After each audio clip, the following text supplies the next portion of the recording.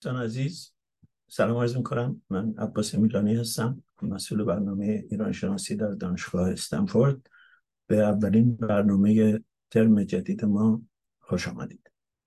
و قبل از اینکه تو سخنران امروز رو بسته به اینکه کجا تشریف دارید معرفی کنم، یکی دو نکته در مورد برنامه‌های آینده این ترممون عرض خواهم کرد. سیاهی این برنامه ها الان در سایت ما گذاشته خواهد شد. من نمیخوام اونها رو در اینجا تکرار بکنم، چون میخوام همه وقت یک ساعتی که داریم به بحث در مورد این کتاب و به این موضوع تخصیص پیدا بکنم. دو اینکه هر سوالی دارید یا هر نکته‌ای که میخواید مطرح بکنید میتونید در question and answer اون سایتی که در اینجا هست مطرح بکنید و ما سعی بکنیم که به حد اکثر اونها در این فرصت برسیم. و رسم ماست اگر سوالهایی باقی موند و جواب داده نشد، اونها رو ما کلاً خدمت سخنران میفرستیم و اون در اختیار اونهاست که تصمیم بگیرن به اینها جواب بدن یا جواب ندن. ولی ما همه رو ایشون بعد از پایان برنامه اونهایی که پاسخ داده نخواهد شد به خاطر ضیق وقت. سخنران امروز ما آقای دکتر بهرام گرامی هستند که از محققین بسیار بسیار برجسته این زمانند. عرصه اصلی تخصصیشون، عرصه آغازین تخصصیشون عرصه کشاورزی است. استاد کشاورزی بودن، ولی از همون آغاز با شعر و شاعری دمخور بودن، علاقه داشتن. با دکتر محجوب کلاس داشتن، کار کردن و اولین علاقهشون به موضوعی که درش یک کتاب بسیار بسیار درخشان نوشتند، واقعا شگفت‌انگیز از میزان فضل و درایتی که در این کتاب به کار رفته. کتابی هست به اسم گل و گیاه در 1000 سال شعر فارسی. من اول بار که در مورد کارهایشون در این زمینه شنیدم از همکار فاضلم دکتر قرقلو بود که میگفتن که این مقالات خیلی مورد توجه دکتر یار شاطر قرار گرفته بود و به همین خاطر چند مقاله در ایرانیکا در این زمینه نوشتن. توصیه میکنم اگر به ادب فارسی و به گل و گیاه علاقه دارید، این کتاب رو که مقدمه شده برای ایرج افشار نوشته بود، یکی از برجسته ترین محققین و کتابشناسان زمان ما. موضوع امروز البته در زمینه گل و گیاه و شعر فارسی نیست، بلکه در زمینه شعر فارسی است و حتی نه در زمینه شعر فارسی، در مورد یکی از شاعران معاصر ایران که طرفداران بسیار زیادی داره و منتقدینش هم کم نیستن. و آقای دکتر گرامی کتاب بسیار جالب و بحث‌انگیزی به نظر من در این زمینه نوشتن و من ازشون خواهش کردم که تشبیهاً کتاب رو معرفی بکنن. پرسشاتون رو لطفاً بنویسید. بعد از پایان صحبت حدود 40 دقیقه ایشون، ما در حدی که وقت داشته باشیم به اونها میپردازیم. خیلی خوش آمدید آقای دکتر گرامی، لطفاً شما. خیلی ممنون که وقتتون رو به پای این گفتار گذاشتید و تشکر ویژه از جناب دکتر میلانی که این فرصت به راستی مغتنم و به گمان من ضروری رو در اختیار من گذاشتن. دکتر میلانی، از صمیم قلب سپاسگزارم و باز هم برای این معرفی پرپیمونی که فرمودید. And also thanks to Roma, Franco and Nilufar who are helping me in this regard. من فکر کردم امروز در این فرصت محدودی که دارم 40 دقیقه وقت هست، به جای پرداختن به مطالب کلی و اظهار نظرها با شما این کتاب رو ورق بزنم که در پایان گفتار لااقل همه بدانیم که محتوای این کتاب کم و بیش چیست. این کتاب در ایران منتشر شده توسط انتشارات علمی که از ناشران اصیل و قدیمی ایران هستند و کتاب فروشی‌ها وجود دارند. در آمریکا توسط شرکت کتاب در لس آنجلس با موافقت ناشر ایرانی منتشر شده، هم در سایت شرکت کتاب و هم در آمازون قابل تهیه هست. این کتاب قطع نسبتاً کوچکی داره، به اصطلاح رقعی هست و با همه مخلفاتش روی هم 278 صفحه است با اندازه کوچک. حروفش هم درشت هست، یعنی در یک 4-5 ساعت به نظر من به راحتی میشه این کتاب رو خوند. بعد این کتاب رو که با هم ورق میزنیم در صفحات آغازی، یعنی صفحاتی که بین جلد و صفحه اول متن هستن، در اینجا من از نوشتم با امتنان قلبی از 26 نفر رو من نام بردم این زیر، کسانی هستن که این کتاب رو قبل از انتشار نسخه کاغذی رو، چون من با ایمیل نفرستادم، این رو خوندن و این 26 نفر اظهار نظر کردن و نظرات اونها رو من اعمال کردم.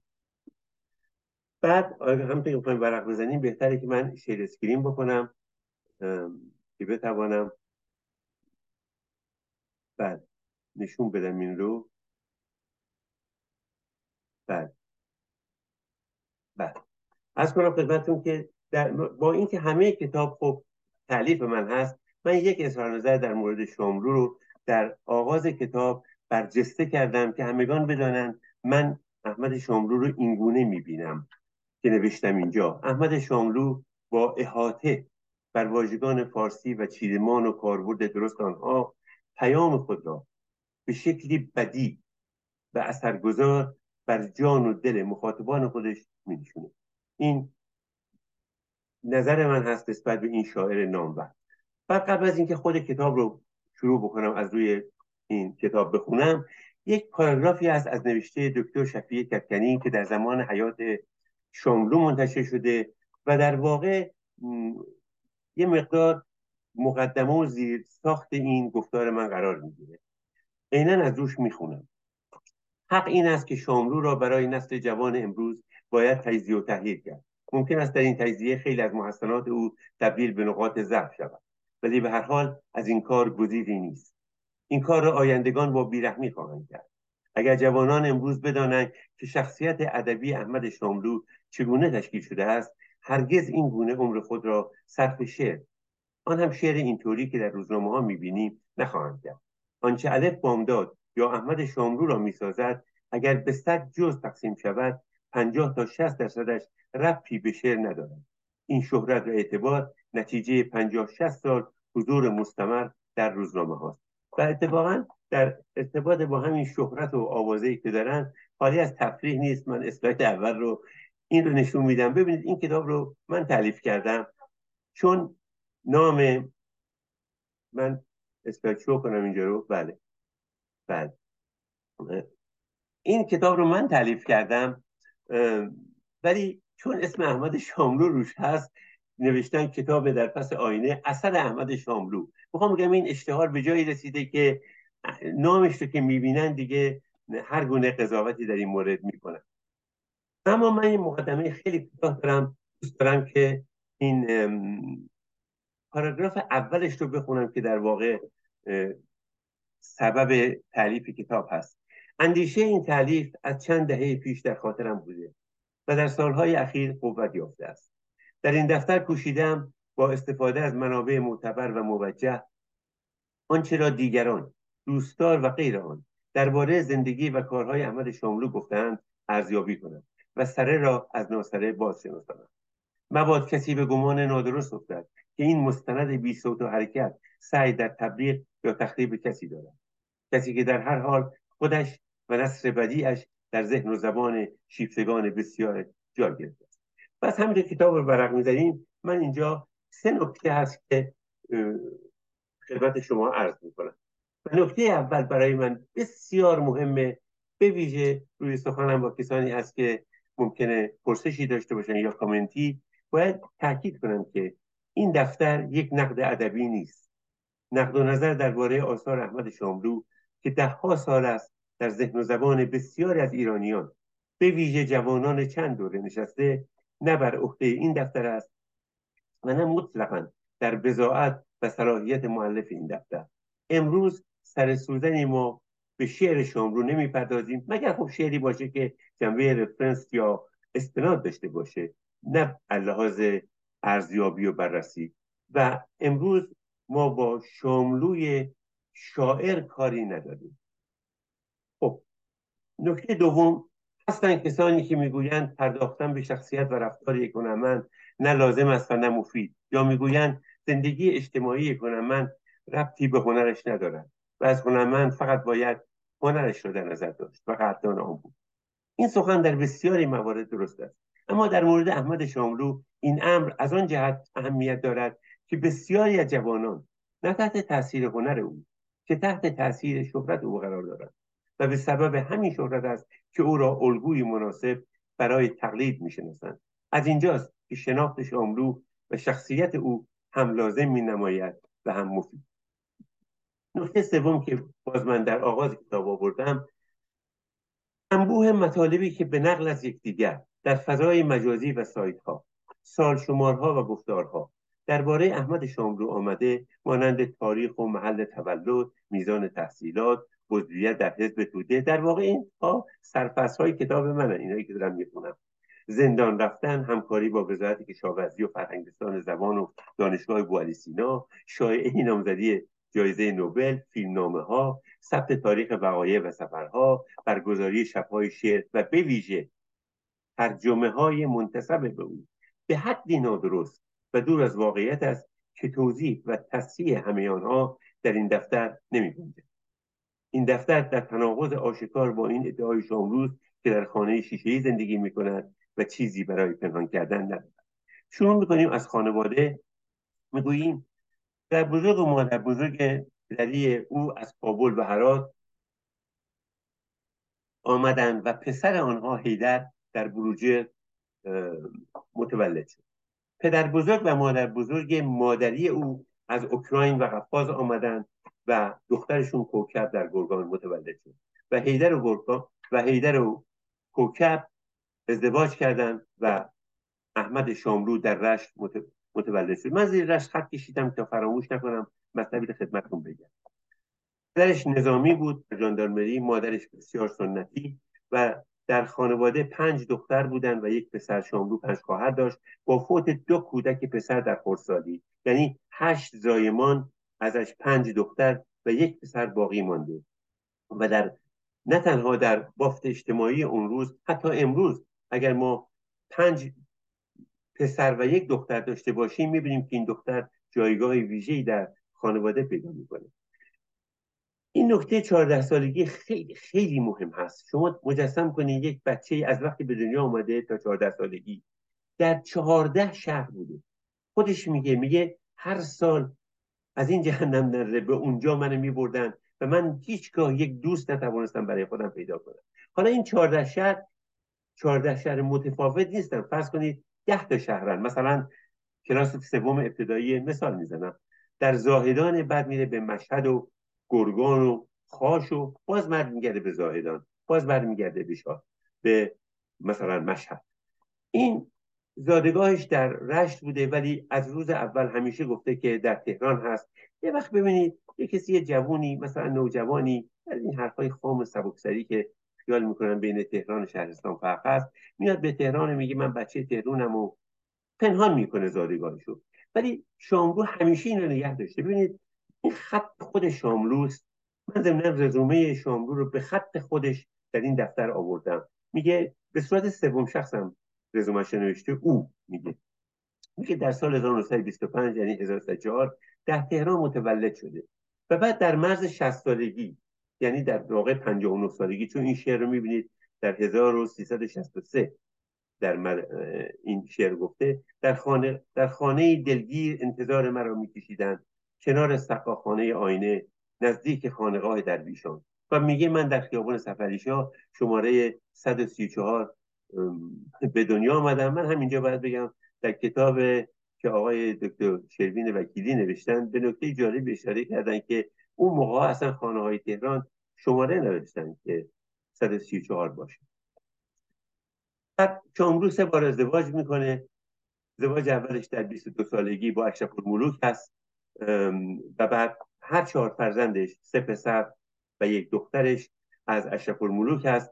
من امروز نه مناسب هست نه فرصتش هست این را عرض کنم که جداییش از اشرف‌الملوک بسیار بسیار تراژیک هست با دادگاه و مسائلی که هست. من اون پرونده رو کاملا دارم اما امروز جای طرحش نیست. همسر دومش توسی حائری هست. ضمن برگردم به خود اشرف معلم مدرسه بوده و ناظم بوده و 1 سال قبل از انقلاب هم از پله‌های مدرسه میفته و فوت میکنه. همسر دومش توسی حائری بوده که دارای دکترای ادبیات فرانسه از دانشگاه سوربن بوده. اشرف همسن خود شاملو بوده، ولی توسی 8 سال بزرگتر بوده، یعنی هنگام ازدواج 40 سال داشته و خیلی در محافل مختلف شرکت میکرده. در بعدها که وزارت علوم تأسیس شد در رده بالای وزارت علوم کارشناس عالی بوده، خیلی هم قابل احترام بوده در میان اهل قلم و اینها و در واقع امکانات زیادی هم برای شاملو فراهم میکنه و در واقع پای شاملو رو به این گونه محافل ادبی و هنری بیش از پیش باز میکنه. با او 4 سال بیشتر نبوده و فرزند و همسر سومش آیدا هست که در 39 سالگی حالا با هم آشنا میشن و بعد ازدواج میکنن. یک دوست که البته خانم آیدا میفرمایند شاملو همسایه ما بود، من ایشون رو تصادفاً دیدم، گفتم شما مثلا همسر دارید ندارید، یا من ایشون کتابش من داد گفت اسمم بامداد هست اینها، در حالی که به قول خانواده توسی که با اونها من تماس دارم، خانم آیدا با شاملو و توسی رفت آمد میکرده و حتی بسیار کمک میکرده به توسی، بنابراین آشنا بوده با شاملوی متأهل. بعد میریم سراغ این، مجبورم چون بعد از 3 ازدواج از گفته شاملو رو من اینجا کلمه کلمه از خودش میخونم که میگوید به ما چه که زنها زندانی اجتماع بودند، الان که نیستن، چرا سعی نمی‌کنن زیباتر و بهتر و همدلتر باشن؟ دنیا چه احتیاجی به شیمی و فیزیک خواندن یک خانم خانه دارد؟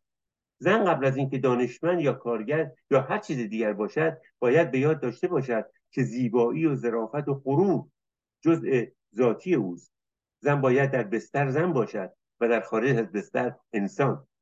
منظورم این بود که زنی واقعا زن است که شرایط و موقعیت‌ها را درک کند. متاسفانه زنان ما اغلب این موارد را از هم تمیز نمی‌دهند. بعد ببینیم من مجبورم شاخه به شاخه برم به خاطر اینکه ماهیت کتاب این است که من چیزهای مختلفی رو کنار هم گذاشتم. اینجا و اونجا خیلی صحبت از شایعاتی میکنن که شاملو نزدیک و جایزه نوبل ببره، مثلا المپیک که میگی مثلا این نقره گرفته اون برنز گرفته. دوستان در سایت ها میبینید این جمله رو که دوستان پوش نکردن، همت نکردن که این کار انجام بشه، در حالی که من اینجا نوشتم اساسنامه بنیاد نوبل افشای اطلاعات مربوط به نامزد کردن افراد را به طور عمومی یا خصوصی برای 50 سال ممنوع میکنه. این ممنوعیت شامل اسامی نامزد کنندگان، نامزد شوندگان و نیز تجسس و اظهار نظر در مورد اعطای جایزه می شود. خیلی سریع میگم که عده زیادی نامینیت میشن یا نامزد میشن، بعد یه لیست 15-20 نفری، بعد لیست 5 نفری داده میشه به اون شورای عالی سلطنتی اونجا که از 18 نفر باید 10 نفر امضا بکنن و اونها کسانی نیستن بهشون تماس گرفت یا به اصطلاح پوششون کرد. این سراغ شاملو و ترجمه. در این کتاب یا من بهش میگم دفتر 2 فصل مفصلتر از دیگر هستند. یکی این شاملو و ترجمه هست، حالا از روش میخونم. ترجمه های احمد شاملو از بحث‌انگیزترین، ملاحظه میفهمید من توی گیومه که میگذارم اینها نظرات من نیست، در کتاب این اینجا عدد 111 رو میبینیم، در کتاب همه اینها مستند است. ترجمه های احمد شاملو از بحث برانگیزترین فعالیت های ادبی او به شما می‌رود. این آثار در کنار ستایشگران منتقدان بسیاری دارد. عده‌ای معتقدند شاملو به هیچ زبان خارجی تسلط کافی نداشته و ترجمه‌هایش بازنویسی کار دیگران است. میزان آشنایی او با زبان خارجی به کلاس 9 او باز می‌گردد، زیرا بعدها چنان غرق در شعر گفتن و فعالیت‌های روزنامه‌نگاری شد که هرگز فرصت نیافت یک زبان خارجی را در یک مؤسسه آموزشی فراگیرد. اینو خدمتتون عرض می‌کنم که شاملو در دبیرستان، یعنی اون 3 سالی که در دبیرستان بود و زبانش فرانسه بود در دبیرستان. من البته کارنامه کلاس 9 اینجا دارم که مناسبت نداره نشون دادن. در همین مورد ترجمه، شاملو ترجمه های دیگران را در برابر خود قرار میداد، این را همه میدانند، و به گفته خود او بدون مراجعه به متن غیر فارسی یا با مراجعه به متن اصلی در حضور مترجم آن اثر به بازنویسی میپرداخت و بعد نام خود را به عنوان مترجم بر روی جلد میگذاشت. این فکر نکنید به این تهمتی میزنیم و میخوایم کسی رو خراب بکنیم. نسل شاملو کم نظیره و اون دوست داشت که به دلش نمیشست این که میخوند. حتی اینجا میگه میل و مراد شاملو به بازنویسی فقط به ترجمه های دیگران محدود نمیشود، بلکه تا آنجا پیش میرود که میگوید، این جمله خودشه، بوفکور رمان قشنگیه، یه مقدار روده درازی داره و غلطهای دستوری، تا دلت بخواد میباشد و از این حرفا. چند سال پیش میخواستم به یه خلاصه تر و تمیزی ازش در بیارم، بعد فکر کردم چه کاریه. ببینید حتی سراغ یک اثر فارسی از پیش چاپ شده میخواد بره، چون این نثرها به دلش نمیشینه. شاملو در نشست‌هایی که در کشورهای خارجی برگزار میشد حتی یک بار به زبانی جز فارسی سخن نگفت. برنامه‌های دومین کنگره بین‌المللی ادبیات معروف به اینترلیت 2 هست که در آلمان بودش در سال 67، همزمان به 4 زبان انگلیسی، فرانسوی، اسپانیولی و آلمانی ترجمه میشد. این کنفرانس خیلی بزرگ بود.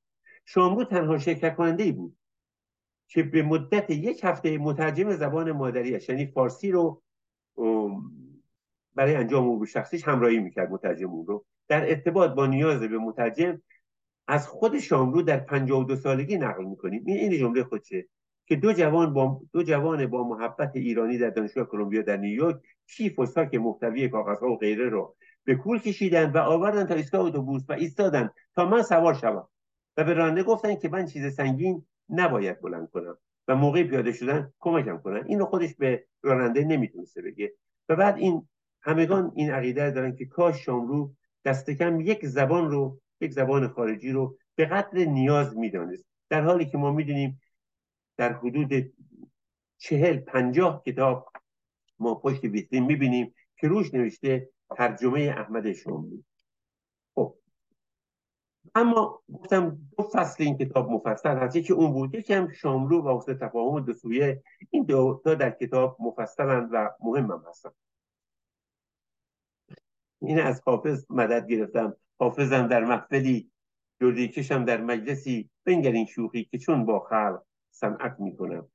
این رو من خلاصه کردم همه رو در این پاراگراف. از 1346 تا 1356 که شاملو به آمریکا رفت. شاملو در سال 56 میره به امریکا و 3 هفته بعد از انقلاب برمیگرده، در 11 اسفند 57 برمیگرده و باورش هم نمیشده، چون سرمقاله‌ای که مینوشته اگر خونده باشین در روزنامه ایران شهر، میگه این حرفا چی آیت الله خمینی، بختیار، اینا همش نمایشه. هی باورش نمیشه تا شاه بالاخره 26 دی از ایران که میره، بعد ساعت 1:30 بعد از ظهر به وقت ایران، 10 صبح به وقت لندن، ایشون لندن بوده و همون روز بالاخره شعری برای شاه، یعنی در مخالفت با شاه، پس از عزیمتش میگه و یواش یواش باور میکنه. برای پهلوی از هیچ گونه حمایت نسبت به احمد شاملو دریغ نورزید. من این جمله رو عرض میکنم چون کتاب میدونم در کتاب چه چیزهایی آوردم. شهبانو فرح سنگ تموم برای این شخص میگذاره. این صحبتی نیست مثلا بگیم یه جو گشته سر کار. ببین یه وقت شما یه نفر سر کار میذارین، اون دیگه بعدش خودش ادامه میده و کار میکنه و لیاقتش رو میده و میره بالا. اینجا سر کار میذارن نمیره، اونجا میذارن بیرون میکنن.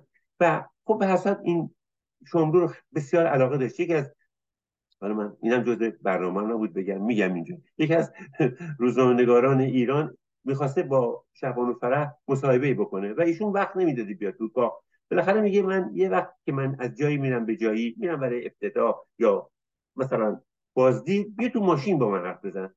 میگه من در باز کردم، سوار ماشین شدم، دیدم شهبانو داره نوار داره شاملو رو گوش میکنه. گفتم مثل اولی حضرت به شاملو خیلی علاقه دارم. گفت بله، من معمولا از جایی که میرم به جای دیگه خب اینو گوش میکنم.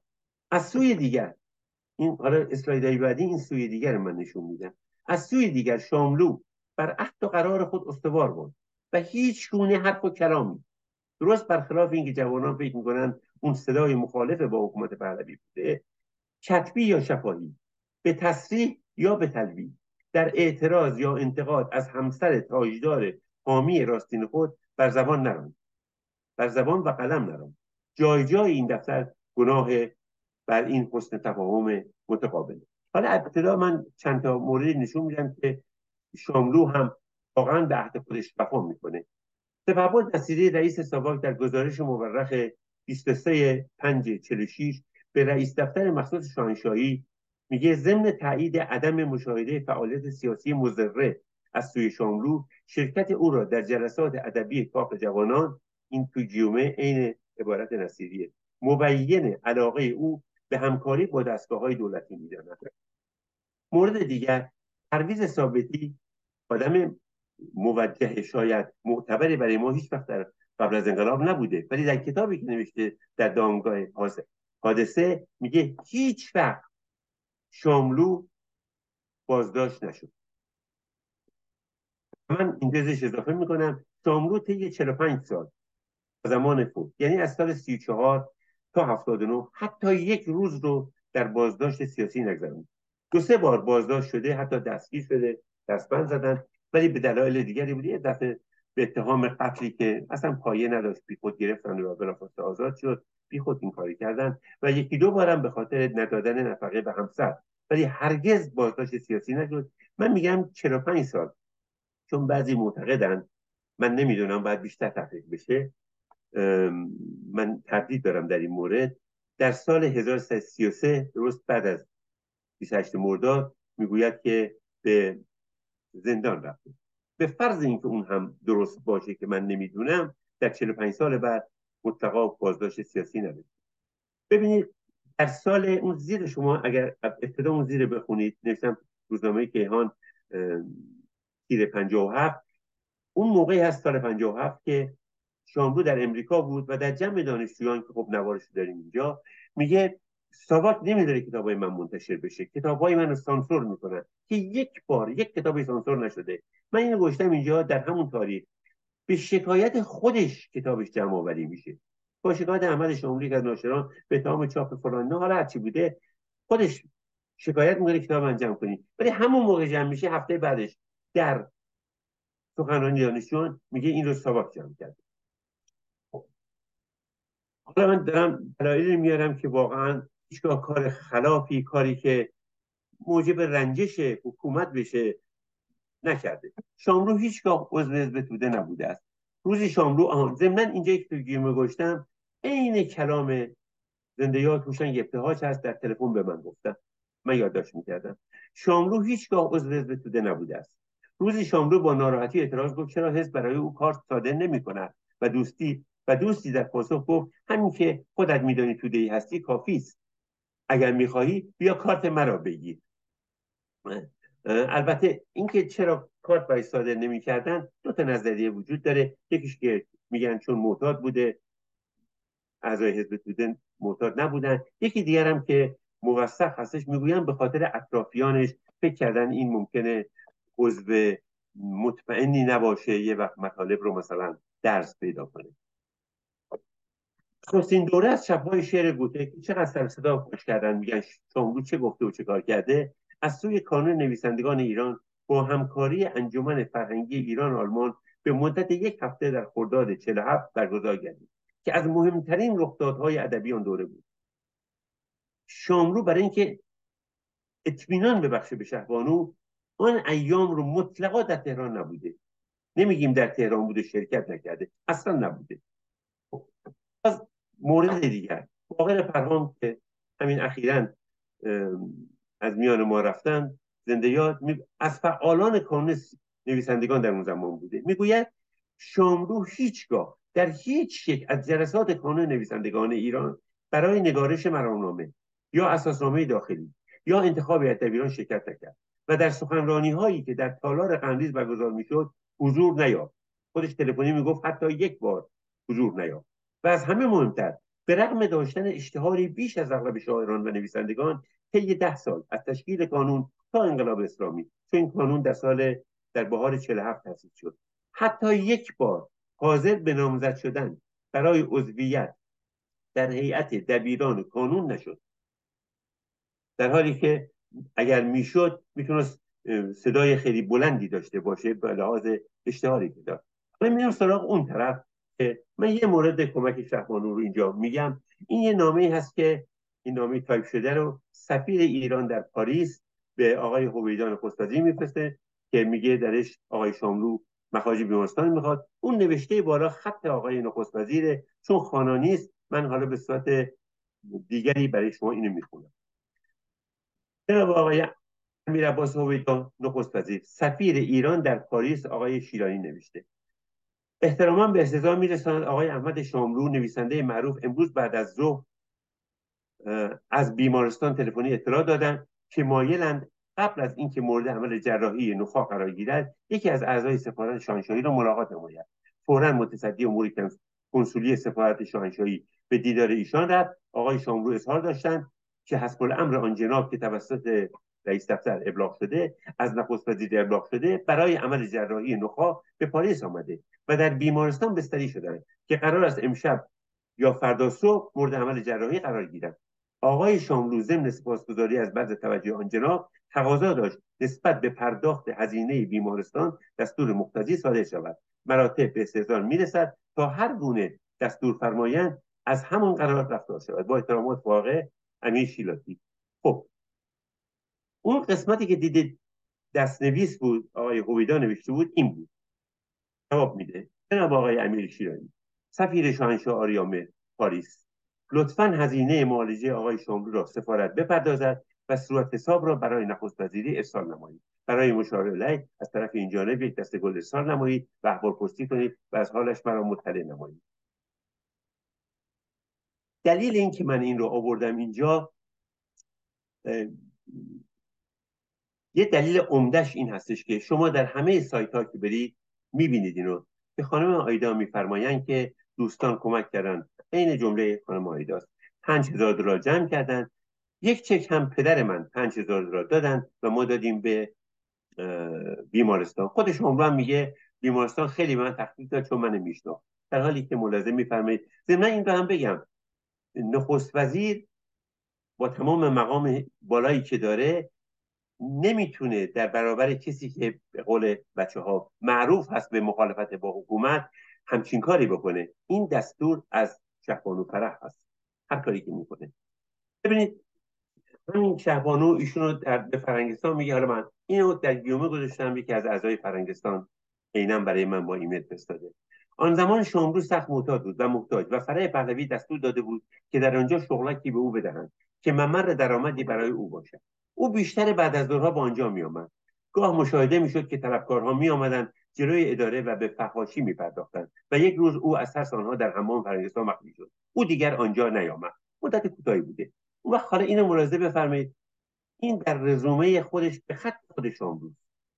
میگوید از 1969 که میشه 48 برای فرهنگ انسیکلوپدیک فولکلور تهران به عضویت فرهنگستان زبان ایران دعوت شد. گفتم سوم شخص می‌نویسه و 6 سال در اون سازمان به کارش ادامه داد. این خط خودشه.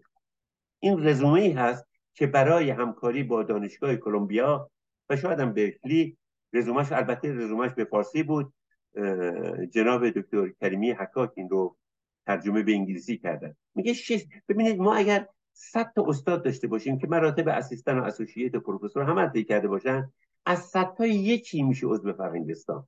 ببینید کار بعد از ظهر رو به طور موقت میگه 6 سال اونجا کار کردم. تمام اون چیزی که در سایت ها میخونید، حالا من میگم تمام، نزدیک به تمام اونها همچین ماهیتی داره. خب من شما اگر این دفتر رو نگاه کنید جا به جا میبینید که از کمک های شهبانو برخوردار شده. خب اینجا شاملو و نوروز، من بعضی معتقدن، من نه چندان، که چون پدر بزرگ و مادر بزرگ از هر دو طرف خب در ایران نبودن، اصولا اون ارق ایرانی و اون حالت هویت ایرانی در شاملو ضعیف بوده. کما اینکه نسبت به موسیقی ایرانی میدونین چی میگه، گفته نسبت به شعرهای ما، نسبت به بسیاری از چیزها. در مورد نوروز میگه یک جور خوشی کلیشه‌ای قلابی سنتی. من هر چه فکر میکنم به این نتیجه میرسم که اگر این روز به مناسبت آغاز فاجعه‌ای جشن گرفته شده است که 2500 سال است بر خلقهای ایران گذشته، نه فقط مطلقاً جشن گرفتن ندارد، بلکه بهتر است به عنوان نامبارکترین روز سراسر تاریخ ایران روز عزای ملی اعلام شود. این دید او به نوروز هست. من اینجا نوشتم جناب دکتر میلانی، خیلی زودتر از آنچه که من بیم داشتم وقت نکنم تمام شد. اینجا من از شاملو و فردوسی همه میدونن که در اون سخنرانی برکلی چه ها گفت به فردوسی در مورد ضحاک و اینجور چیزها، و میدونیم کاری که در مورد شاهنامه در مورد حافظ کرد، به اصطلاح تصحیح کرد. من اینجا هیچی نگفتم چون خودش یه ندامتنامه‌ای داره که من در پایان این دفتر آوردم. خودش میگه من نباید این کارو میکردم، کار حافظ بالاتر از این هاست و ابراز پشیمانی میکنه از کارهایی کرده. شاملو و موسیقی ایران رو میدونید که چه چیزهایی گفته، چه اهانت‌هایی کرده به آقای شجریان و بقیه. بخشی در کتاب از شاملو و دیگران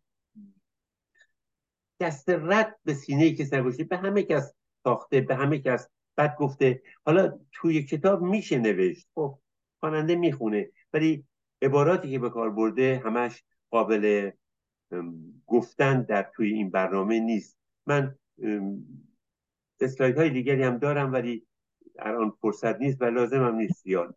از آقای دکتر، اگر چون یکی از سوالهایی که الان اومده، چون ما قرار بود بعد از الان بریم به سوالها، چون یکی از سوالهایی که در مورد صحبتهای شما اومده در مورد همین سخنرانی معروف آقای یا کذایی آقای شاملو در برکلی هست در مورد شاهنامه.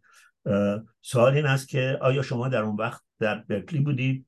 اون وقت شما با دکتر محجوب شاید در کلاس ها شرکت میکردید. آیا هرگز شنیدید که دکتر محجوب در مورد اون صحبت به طور اخص، این صحبت کذایی شاهنامه، نظری داشته باشه؟ به همین خاطر اگر اجازه بدید خواهش کنم بحث شاهنامه رو ادامه بدید و با پرداختن به این پرسش در واقع.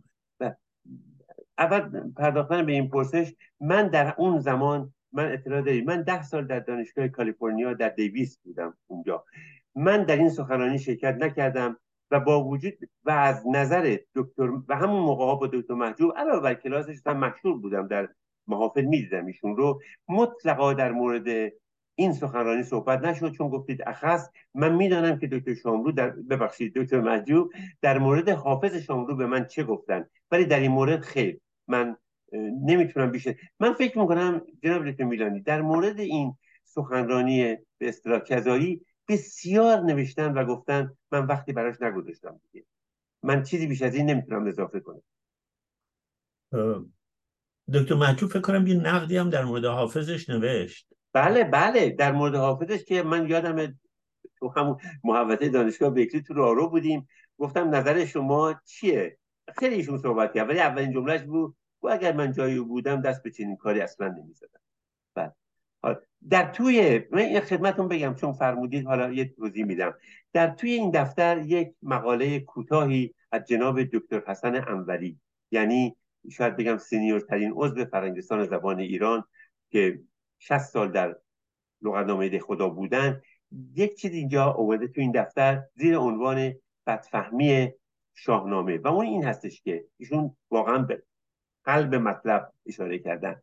ایشون میگن فردوسی طبقاتی رو که در شاهنامه آورده مثل سپاهیان، نمیدونم صنعتگران، دهقانان، اینها طبقات در عرضن، در حالی که شاملو فکر کرده روی اون طبقات مارکسیست، خیال کرده این طبقات روی هم هستن. یعنی وقتی اینها رو میخونه فکر میکنه فردوسی نگاه طبقاتی داشته به اینها، در حالی که دکتر انوری به خوبی نشون میده که ببینید اینها هم عرض هم هستن و مسئله طبقه هم مطرح نبود. به هر حال من هر جوری که بپردازم به سوال بعدی، پس اگر در این مورد بیشتر میخواید صحبت بکنید.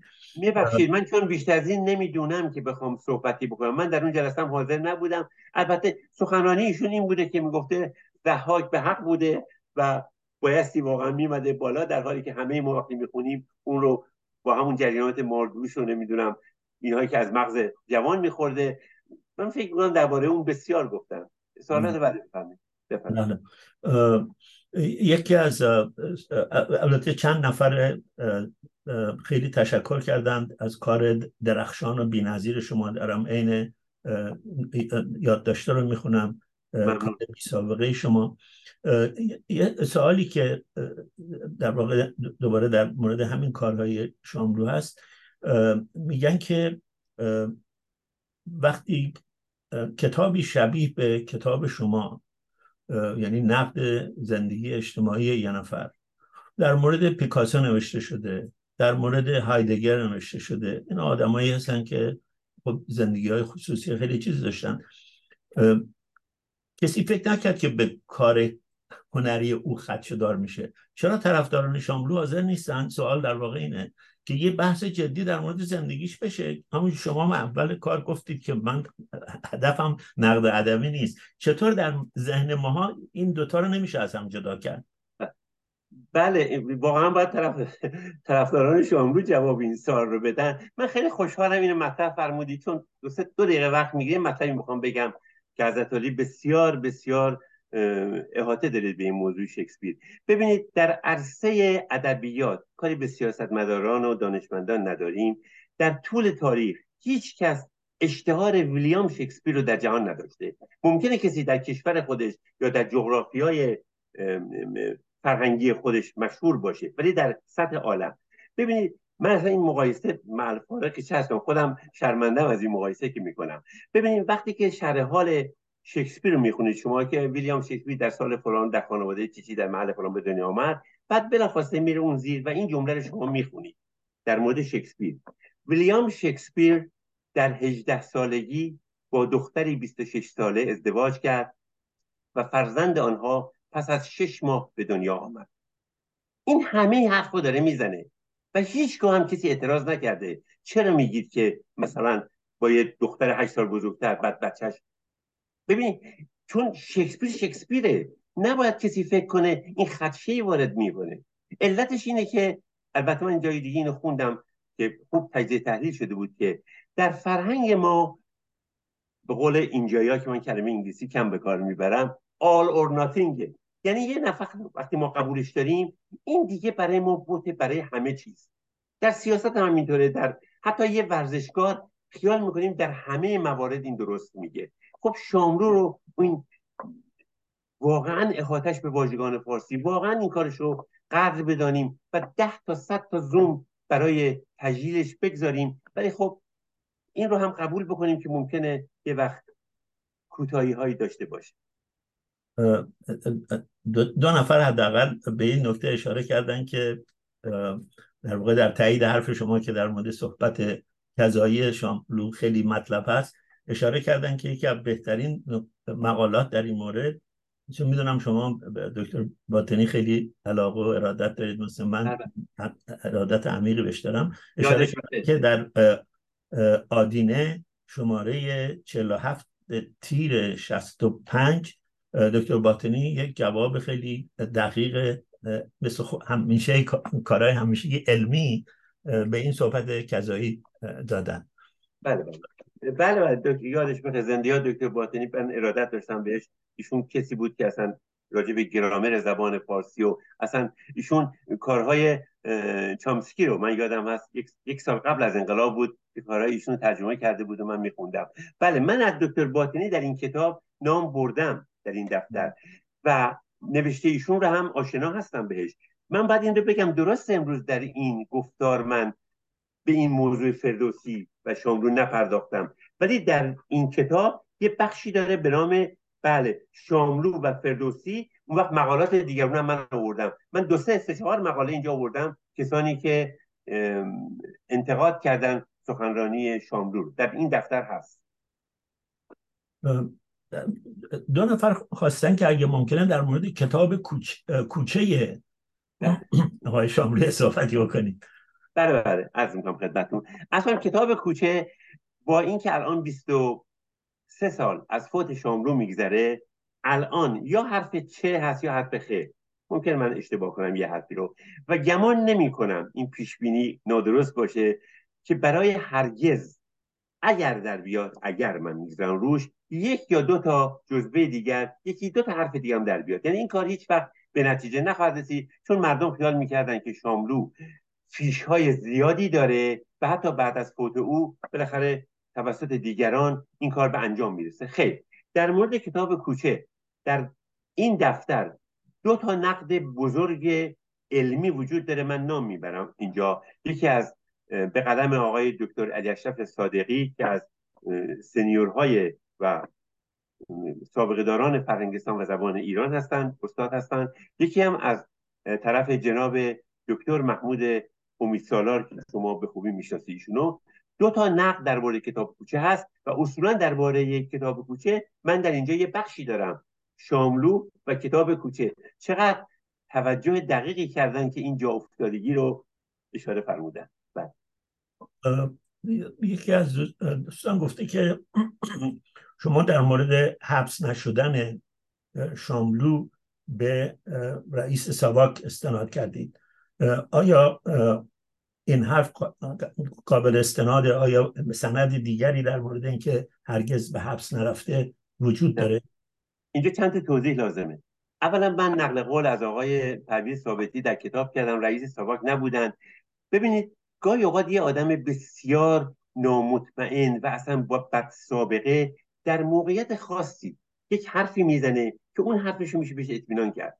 آقای پرویز ثابتی چهره محبوبی برای ما هرگز نبوده و اصلا شاید ایشون راست هم هیچ وقت نمیگفته، ولی در این کتاب هیچ گونه نباید غرضی داشته باشه. دوم که رئیس ساواک سپهبد نصیری اون گزارشی بوده که به شرف عرض داره میرسونه، اون نمیتونه اونجا شوخی بکنه بگه مثلا آقای شاملو بی خطر هستن. این خدمتتون راجع به زندان رفتن عرض کنم. اونجا البته گفتم از 34 تا 79 نرفته. شاملو روی 2 تا زندان خیلی دست میگذاره.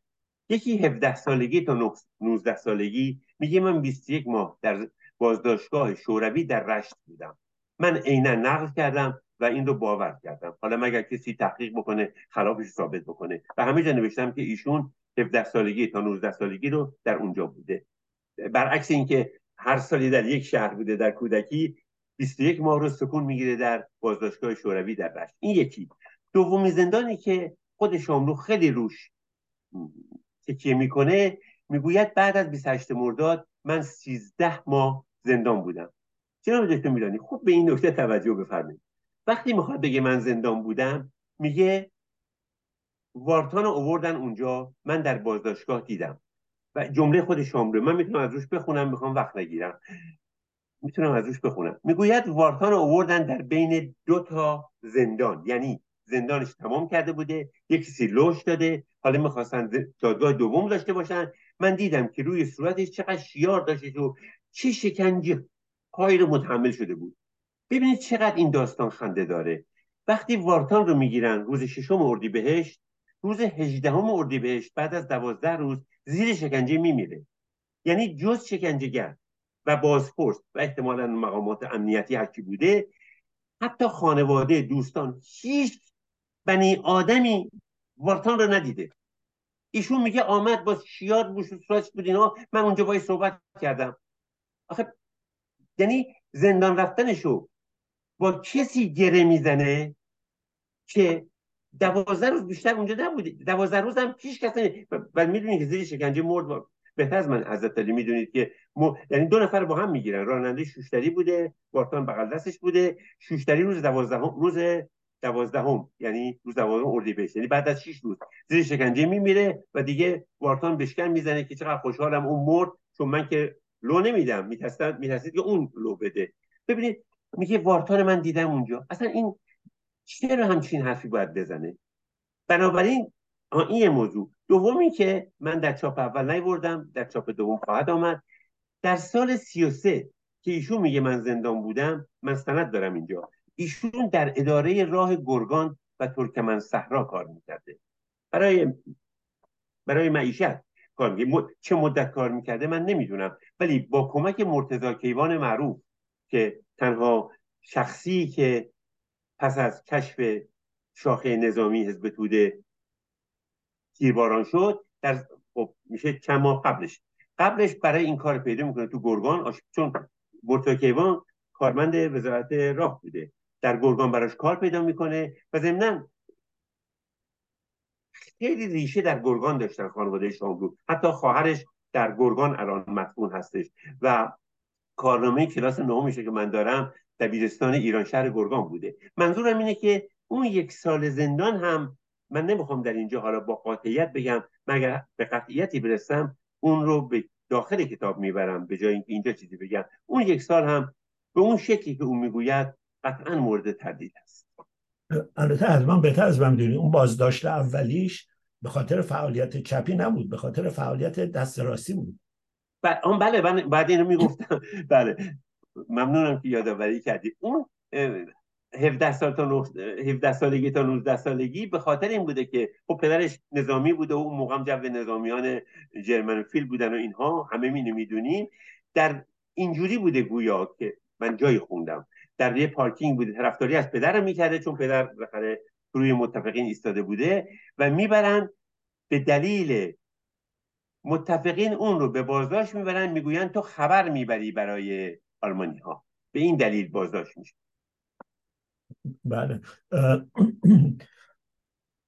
مثلا میخوام یه سوال هست که آیا در این اسطوره چپ سازی از شاملو حزب توده بیشتر فعال بود یا فدایی یا سازمان فدایی خلق و مجاهدین؟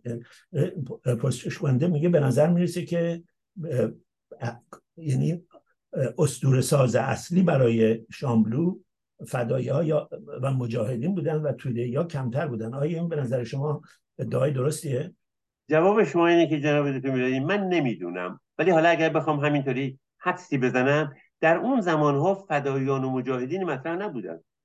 ما داریم ما وقتی اسم حزب توده رو میاریم و شاملو رو میاریم اشارمون به دهه 30. حالا شاید یک کمی هم تو 40 بیاد. اون موقع اصلا نه مجاهدین نه فداییان هیچ اینا نبودن و حزب توده دوست نداشته، من اینو اطلاع دارم، که شاملو رو منتسب به خودش بدونه. شاملو رو آبرومند و صاحب نامی نمیدانسته که بهش بباله. حتی وقتی سیاوش کسرایی، بهازین، ابتهاج، من دارم اسامی توده‌ای هایی رو میبرم که همه میدانم بودن و خب در جرگه شاعران هم بودن، اونها رو حزب توده خیلی میبالیده بهشون و مطرحشون میکرده. نه هیچ وقت نخواسته پروبال بده که این از ماست، در واقع برعکسش کار میکرده.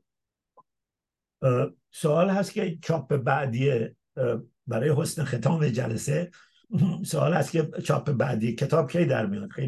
حداقل 3 نفر در این مورد پرسیدن.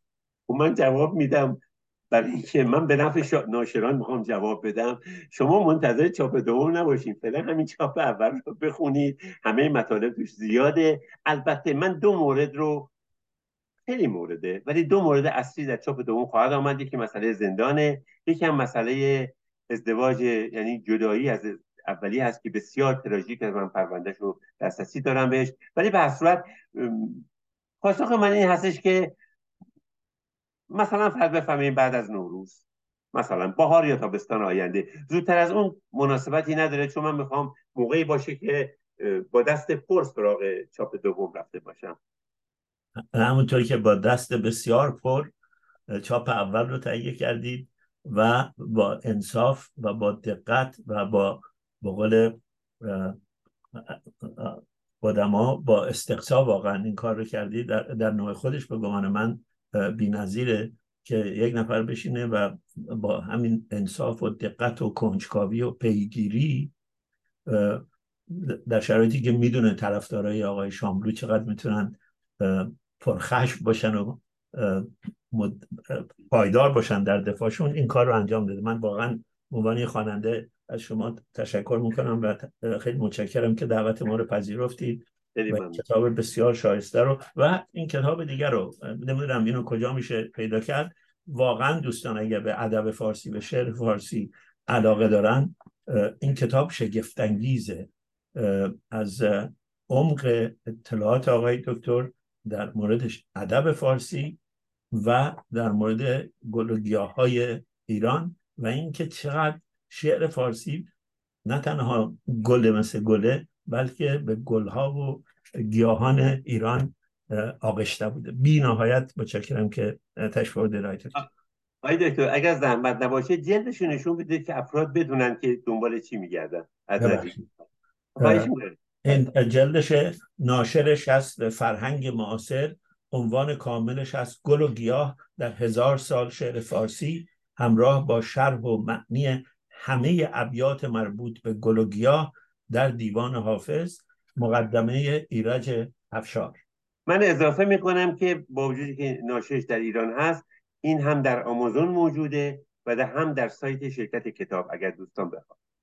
در مفهوم واقعی یک دارةالمعارف گل و گیاه در شعر فارسی است با تفسیرهای بسیار دقیق جناب گرامی. خیلی متشکرم دوستان، خیلی متشکرم که همه تشریف آوردید و موندید و سوالهای بسیار خوب کردید. اگر اجازه بدید آقای دکتر، ما این سوالها رو اونهایی که جواب داده نشد همه رو خدمتتون میفرستیم. اونهایی که آدرس دارن میتونید اگر رغبت و فرصتی داشتید جواب بدید. حتما چنین کنید. خیلی ممنونم. خیلی متشکرم. بی نهایت متشکرم دوستان.